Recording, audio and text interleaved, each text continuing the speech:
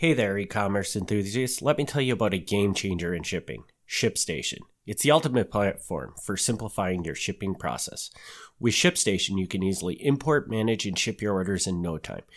It integrates seamlessly with your favorite e-commerce platforms and carriers, ensuring a smooth workflow. Gain valuable insights with their powerful analytics and reporting tools. Say goodbye to shipping headaches. Visit foxcitiesmm.com/ship and level up your shipping game today.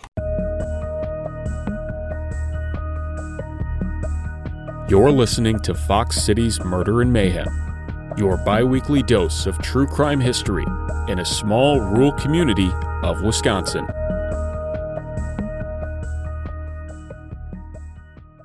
Hey everybody, welcome back to another episode of Fox Cities Murder and Mayhem. I'm Eric. I'm Gavin. And we're back after a nice break from this for a little bit. Was it even? It's been a little while. Okay.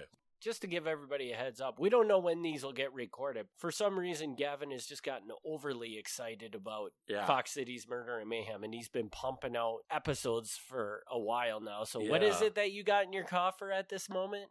Apparently, one of the episodes, we gave it the warning that we were winding. And then I had multiple people be like, oh, that's too bad. I really like that. I really like that one. And I'm like, oh, okay. And then I got an invite to talk in Wrightstown, which is like a Fox Cities area town, about one of these stories. And I got an invite to Plymouth, near Sheboygan, to talk about one of these stories. And what the heck? So now that we're stuck, everybody wants this. So to answer your question, I have basically eight stories that give me like 20, 30 minutes and they're ready to go. Like, I've got the notes, they just got to be polished up. So we will. There may still be some rerun episodes in there and stuff like that. We will try to pump those out over the next coming few months or whatever. So just as the schedule allows it, I guess. Yeah. So a couple Oshkosh, a Kaukauna. There's a Sheboygan one in there. Weyauwega. So there's a little variety. Very cool. So where are we going to today? Well, that depends. That depends. I mean, the answer is Oshkosh. Okay. But if you want to, we can call it a Kaukauna story. Oh, that's awesome. I mean, you want to call it a Kaukauna story? After a little hiatus, we got to come back with a Kaukauna story, right? Yeah. Is this because somebody is originally from Kaukauna in the story? That's exactly right. Nice. That's exactly right. Now they're sick of committing their crimes and murders in Kaukauna. They flee to Oshkosh and commit them there, more or less. Yeah, something like that. Yeah. All right. Well, take her away. Yeah. So this story, people might actually know this story because people connected to it are actually still alive, which normally we don't do. It is old enough that it falls in that range that I'm comfortable doing. And yeah, I mean, this is a messed up story. This is really messed up. Okay. It is The Mystery of Stephen Capel, or Steve Capel. Okay. 2019. This did not happen in 2019. I was just going to say, wow, you're really jumping ahead now. 2019, UW Oshkosh student Bethany Gingler wrote a 3-part deep dive into this case. I just wanted to put that right up front. My notes here are basically taken from her reporting, so I can't really take credit for this. Her stuff is online. If you search for this case, you will find her 3-part article. So it has a couple pieces that I'm going to skip over. But she did a fantastic job. I mean, she got the news reports. She did interviews with family members. It sounds like she even got some documents related to the case. So, fantastic work. Definitely want to give her credit right off the bat that this was not me doing the research this time. So when you think, man, this was a well-researched paper, it's because Gavin didn't do it. It's because I didn't do it. But anyway, so Stephen or Steve was born January 17th, 1947. He was the eldest child of Clifford and Eunice Capel of Kaukauna. Nice. He grew to be 6 foot 2 inches tall, 210 pounds. He was a big dude. He loved the water. He was an avid fisherman and hunter, and he was an athlete, of course, because he's a big dude. His sister remembers him as a playful brother who liked to use her hair to tie flies for fly fishing. Kind of weird, but yeah, okay. That's a little weird. She says he was laid back, intelligent, and kind. He was involved in volleyball, wrestling, football, baseball, track, forensics, and creative writing at Kaukauna High School. Wow. A little bit of everything. Everything, yeah. During his senior year, he received honorable mention as an All-Mid-East Conference tackle for the football team. The faculty at Kaukauna High School said that he was a B student and never got into any trouble. So, solid guy all around. Okay, I'm curious to see where this is going. Yes. In high school, he had a high school sweetheart named Marjorie Mayo. And if you want to see her photo, it's in my pocket. And you can't see it over the podcast, but I have her photo. So, which was not in the newspaper reporting, the photo. Cool. So I've got a photo that they didn't have. Because Gavin went to the yearbook and found it, huh? Yes, I did. Good. Yes, I did. Part of the perk of being a Kaukauna historian. That's right. Their relationship ended in April 1965, the end of their senior year. And Stephen, distraught from the breakup, was arrested in Milwaukee after stealing a car and several items of merchandise. That's not typically how I handle a breakup. Yeah. But apparently, Steve took it really bad, went to Milwaukee, stole a car. His father said the incident was a cry for help. He said that Steve was low over the breakup, but soon after, he was back to his old self. His father said it was one of the most enjoyable summers we ever had with Steve. He spent that summer working at a paper mill, and had done so well that they wanted him back the following summer. The reporting doesn't say what paper mill it is, but I assume it was Thilmany's, because that's where his dad worked. Gotcha. In September, he was enrolled at UW-Oshkosh, where he aspired to be a high school teacher. He was picked to be backup center for the Titan football team. Before school began, he attended a school dance at Oshkosh and was introduced to Jill Falk. Jill was also beginning her fall classes, and the pair started dating. Steve and Jill met nearly every day and walked to class together. The two often ate dinner together and spent time off campus at the movies. Steve was moody on occasion, and he expressed concern to Jill over the possibility that he could flunk his classes. Even though school had just started. He was already worried. So took his classes very seriously, apparently. I normally wouldn't worry. Yeah, especially if he was weeks of school. And he was a B student in high school, which would lead you to believe he could do all right in high school or college, right? Yeah, I would think so. September 26th, 1965. Jill brings Steve home to meet her family. They had a good time. Everybody liked each other. September 27th. That was just a weird thing to throw in there. Steve and Jill disagreed on what route to take to class, and Steve tugged on Jill, causing her to trip down some stairs at the Reeve Memorial Union. Later that day, Jill wrote Stephen a note, scolding him for being pushy. Jill gave Steve the note at the student union, and Steve immediately left without saying anything. He's being moody again. Yeah. Jill told their mutual friend Tim, "Something is bothering Steve and he won't tell me." So Tim followed Steve out of the union, and Steve refused to tell him. Tim would later say, "What happened with Jill, that was a misunderstanding. He wasn't a mean person or an angry person. He treated everybody kindly. So causing her to trip on the stairs was an accident." Yeah. September 28th, 1965. Steve calls Jill and apologizes for tugging her.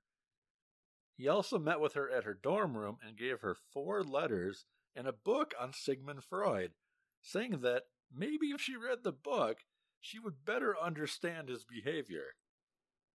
Don't know what I was going to say, means. Can you explain that? Because don't know what that means. Did she read the book? I don't know. Steve's roommate last saw him at about 5:30 p.m. Steve seemed depressed that day. Another Oshkosh student verified that Steve seemed to be in a low mood. Jill later met Steve for supper that day, and he asked if she had read the letters that he gave her, and she said no, she hadn't. Jill last saw Steve at 6:30 p.m. She then read Steve's letters an hour later and was surprised by what Stephen had written. He expressed feelings of unworthiness and strong feelings of affection for Jill. She later said, "I never realized the extent of his affection." That same day, former girlfriend Marjorie Mayo, his high school sweetheart, received a jumbled letter. Jumbled is in quotes. I don't know what this means exactly. A jumbled letter from Steve. Steve wrote about his girlfriend Jill and how nice she was.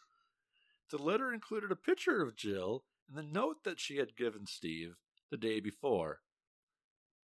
The letter also contained statements saying that Steve was going away again, and this time, I know where I'm headed.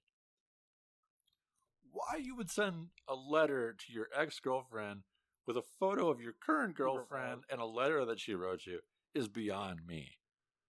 It's very odd. Obviously, there was some serious stuff going on in this guy's head that he needed to probably talk to somebody about or something. I think that's fair. It was raining that evening. Steve's friend Tim says that a paper boy reported seeing some men with Steve that night in the rain.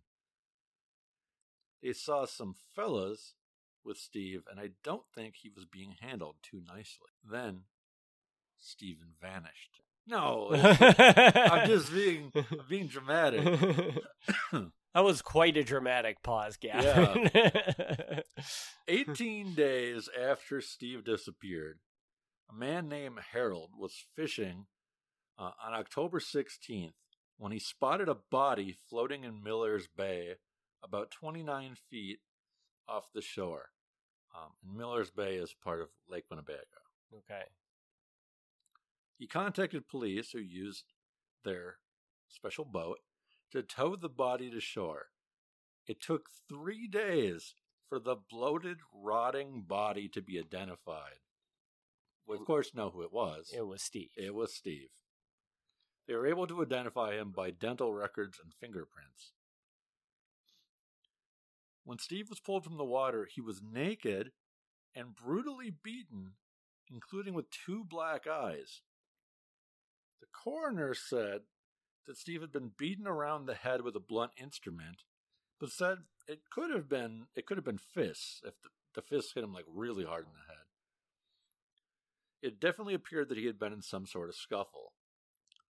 Cloth bindings, which were later determined to be part of torn up trousers, were used to tie the victim's ankles, knees, and wrists together. The bindings left 18 inches of space between the 2 wrists and were knotted with a granny-style knot. The bindings that held his wrists together came loose during the removal of the body from the water. A size 38 athletic belt, commonly used by the Oshkosh football team, was used to attach a 30-pound rock to Steve's legs. Oh my God, so was he like thrown into the water alive? It's a possibility. Wow. That's awful. Authorities doubted that this was a suicide. After examining the bindings used, they said that it would be very difficult for somebody to tie themselves up in this way. Which, I don't know exactly what this looks like, but I would have to agree that if your ankles, knees, wrists are all tied together and a rock is tied to you, and you're completely naked for some reason. This is probably not by your choice. You probably didn't do that. I mean, you could, I guess. I didn't see it. I don't know what this looks like, but normally it's hard to tie everything together, yourself. The authorities actually found a spot near the sailboat launch that had an impression in the sand, the same size and shape as the rock that was used to weight him down. So that's a really good find. That is a really good find, yeah. Especially after weeks. They brought up a doctor from Milwaukee to perform the autopsy. They wanted a really good autopsy doctor to do this. She reported finding sediment, including silts and clays, packed with a paste-like black muck inside of his lungs. His left eye, cheek, and neck were swollen, and his upper right shoulder and wrists were bruised, but there was no bruising where his wrists were tied together. Based on what was found in his lungs, she believed that he was unconscious but not dead when he entered the water and actually ended up breathing in some of the crap off the bottom of the lake. Right, and that's exactly what I was going to ask, because that's what it sounds like to me. Like, well, I wouldn't have guessed unconscious, but I would have just said, like, he was breathing underwater. Yeah, like, I'm not sure how she determines that he was unconscious, but definitely, yeah, that there's crap in his lungs indicated that he tried to breathe underwater. The police made a house-to-house survey of the area and began questioning students. UWO campus officials said that they were cooperating extensively with authorities. The civil defense personnel, Boy Scouts, and law enforcement officials searched several areas of the shoreline. Boats were used to drag the lake. The day after Steve's body was identified, the Oshkosh police chief said that although at first he didn't think it was a suicide, he now thinks maybe it was a suicide. He said witnesses were reluctant to come forward with information for fear of having their names put in the newspaper. The newspapers reported an unidentified student was the last one to see Steve alive. This student said that Steve told him, the student, that he was leaving campus, and when the student tried to talk him out of it, Steve just walked away. A football teammate said that he heard through the rumor mill that Steve's girlfriend broke up with him, and Steve jumped from a boat with a rock tied to him. Tim, his friend, suspects foul play. Either he got in a mess with some townies, or someone else had a reason to do him in. You don't take all your clothes off, beat yourself up, and go out in the lake so far that when you drop the rock, you're underwater. And I would generally agree with Tim on this one. Yeah, I would too. I other than the fact that people said that he was kind of depressed, that's the only thing I could see that would reasonably point this at suicide, but that just seems so unlikely, just the way it was done. Yeah. Like, I don't know, it's just a weird way to, like, kill yourself. It's a very weird way. The police chief sent a letter to the district attorney asking for a coroner's inquest, which they didn't need to do because, like, they had an autopsy and they did all this stuff and they had an investigation. So they didn't need to do it, but they wanted it because they wanted something official on the record of what the cause was. So they got the coroner's inquest together. I'm not really clear on the details of how this would change things, but it sort of, like, adds closure in a legal sense. So they did. 6 jurors would determine Steve's cause of death at the coroner's inquest, which took place less than 2 months after his body was discovered. The inquest lasted 10 hours and included testimony from 22 witnesses, including classmates at Kaukauna High School and Oshkosh, police and crime lab officials, Steve's former girlfriends, and his parents. The coroner testified that Steve was unconscious when he entered the water, or he could have been conscious when he entered the water, and then he became unconscious by striking something in the water. Again, I don't know how they determined that, but whatever. There was a medication in his system that was similar to a time-delay cold capsule, but that was it. Like, he wasn't drunk or anything else. An official testified the bindings used on Steve's body fit together to form the left leg and rear section of a pair of khakis. Traces of similar men's khakis were found at the boat launch site. So apparently they found other pieces of the pants that were used to tie him up. Well, and then the question I would ask is, were they his pants? They did not know if the trousers belonged to Steve. Very next line in your thing. They said that khakis were way too popular to be able to tell whose. The officials testified that the belt used to attach the rock was able to be traced back to Steve's football uniform. So it was his own athletic belt. And I am not an athlete, obviously. But Do you know, like, is this like the thing they wear to like prevent hernias and stuff? Is that what this is? It could Like like when a weightlifter has like that belt around them. When football players don't wear that though, do they? I don't know. Well, maybe when they're, I guess maybe if they have one for when they're, I'm just lifting weights. I'm trying to figure out what an athletic belt is. So I guess I took it as like part of his football uniform. okay, Or that would be my guess. Like I think football uniforms have a little belt to tighten. okay, But I could be dead wrong. I have no idea what. okay. So we're not helpful on that. Yeah, but I'm just trying to get a better picture of what this thing was that was tied to the rock. But okay, 3 psychiatrists testified at the inquest. 3. Wow. 3 psychiatrists. All 3 testified that they felt Steve committed suicide based on motive and intent. There is a possibility, or even a good probability, that death was caused by self-destruction, one of them said. Another one said, a person as disturbed as this boy could have wanted his last play to be a grandstand play to fulfill his feeling of inadequacy. So that's their opinion. Its father testified, quote, under oath, I am convinced that Steve was murdered. The coroner's jury deliberated for 20 minutes before returning with a verdict. We, the jury, feel that there is not enough concrete evidence to prove when, where, or how the victim entered the water to prove either suicide or murder, and it is the jury's recommendation the case remain open for further investigation. Which, I'm going to give them credit on that. Not having, like, all the records and the photos and everything else, like, I don't know the facts. Mm-hmm. But this is clearly not sounding to me like a suicide. It does not sound to me like a suicide, too. Even if he's depressed, and even if these psychiatrists say that he wasn't quite right, I don't. This defies me that, like, oh, I'm going to commit suicide, and I'm going to do it in the most outrageous way to show you all, like, no, I don't buy that. Mm-hmm. I just don't. I have a theory on this that I want to talk to you about, but first, finish up the story. Okay. So Steve's sister later said that her parents endured a horrendous experience at the inquest. It took a tremendous toll on them. How the people testifying tried to make it sound like a suicide. Given the evidence, it was hard to take.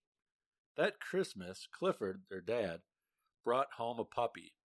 It was a brown poodle, and Mom was upset. She said, you can't replace a son with a dog. And he said, I never want to replace my son, but we need to have something to bring some happiness to this house. A sister recalls the mother sitting in a rocking chair on Christmas saying, the dog's got to go, the dog's got to go. And then that little puppy jumped up on her lap, and they were best friends ever since. So when Bethany Gengler, the Oshkosh student who wrote this the news report, she was looking into this, and she was informed by the Oshkosh Police Department that the evidence was destroyed in 1969 at the request of the district attorney, despite the coroner's inquest jury saying that we don't know and there should be more investigation. So it isn't just that they didn't keep investigating. They destroyed the file fewer than 5 years later. That is really bizarre. It's extremely bizarre. The sister said, this is current times. The sister said, I can't help but think this is some type of cover-up. Sweep this under the rug so that we can move on. And then not giving Steve justice? That's just as horrific as the death. It's like his death is not worth what it might do to the university or what it might do to the community. Like it didn't mean anything. Are they getting pressure not to pursue this because it would look bad for the university? Their enrollment would go down? Is it something related to the football team? Was there some type of scuffle or bullying on the team? Steve's friend Tim agrees and wonders if the police were protecting somebody higher up in the community. Interesting. Where do you want to go with that? So, this is what I see from what you just presented there. This is what I think is the most likely scenario that happened. Okay. I believe that something So he went out with friends and an accident happened. He got killed. Okay. And the friends freaked out and ditched his body in the lake. And the reason why I think that, first of all, I can't believe that this is a suicide just by the way the body was ditched. I agree. Well, I agree with you on that. I don't see this being a suicide. I find, based on what we know, that seems so far-fetched to me. And I feel like, so somebody had to do this. And I think I don't think somebody intentionally killed him. I think it was an accident because of the way his body was ditched, the fact that they're using clothes to tie him up and stuff. Sure. And throw him in the water tells me that it wasn't premeditated whatsoever. They looked around at the stuff they had in their vicinity and used whatever was around them to ditch the body. Basically, they find a rock on the beach. I mean, if they were intending to do this, I feel like they would have done a much, if they knew they were going to drop a body in the water, they would have had something with them to do that, but they didn't. Yeah. And I think that's the reason for that is because this was all an accident. Okay. And the reason I think it's like Friends is because, like you said, the only real, and this is really, really loose. The reason why I think it's Friends is because, like, the whole football, there was some piece of football gear used for it. Like, it leads me to believe that it might have been, like, a bunch of the football players were out. Yeah. Hanging out, and this happened. And that they would have known how to get access to his football gear or whatever. Yeah. And maybe he was just with random people, and that just happened to be in a car or something. Yeah. That's where I tend to go with this. What do you think? Do you think I'm way out in left field? No, I'm very close to where you are on that. I will disagree a little bit in that if he was alive when he entered the water, then I don't see this as them just like dumping the body after an accidental death. So there's that. But otherwise, I generally agree. Well, I don't think that this was premeditated. I think whatever happened was very, like, all of a sudden, maybe not like 5 minutes, but definitely like within a half an hour, things got out of hand. And my suspicions definitely lean in the direction of the football team. Yeah. Whether they're his friends or not. But they strike me as the people. I don't think this was random. And I don't think this was strangers. I think it was definitely somebody he knew. And the football gear would lead me to believe it was somehow connected to the football team. And they're the kind of people... No, not that I know. I don't know this football team. But they're the kind of people I could see, like, being in a situation where they're going to, like, beat a guy up and strip him naked. Not a stereotype, but, like, I could picture college guys doing that. That could be like a hazing thing, of the football team, and that went horribly wrong for some reason. Exactly. And something happened. And I would go as far as to say, now, you did say at some point that he may have been knocked out. He may not have even been or he may have been knocked out, I think was what it was when he hit the water. He might not have been conscious. And maybe they actually thought he had died, ditched the body, and then he actually wasn't dead. Came to underwater, and then that's how Yeah, that's possible. But yeah, hazing is exactly the way I picture this. Is something similar to that, because just there's so many things about this that strikes me as it's more than one person who did it to him, and the being naked thing is weird. Not that I know, maybe a lot of people who kill themselves get naked first, but I generally don't think so, and also generally don't think when you're about to kill somebody you strip them naked first. I don't think that's how that works, but it does make sense in a hazing context, because That's something I could see.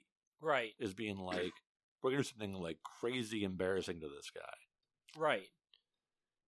And then it just went wrong. It just went wrong. The thing that I do find interesting, though, is the fact that they destroyed all the evidence.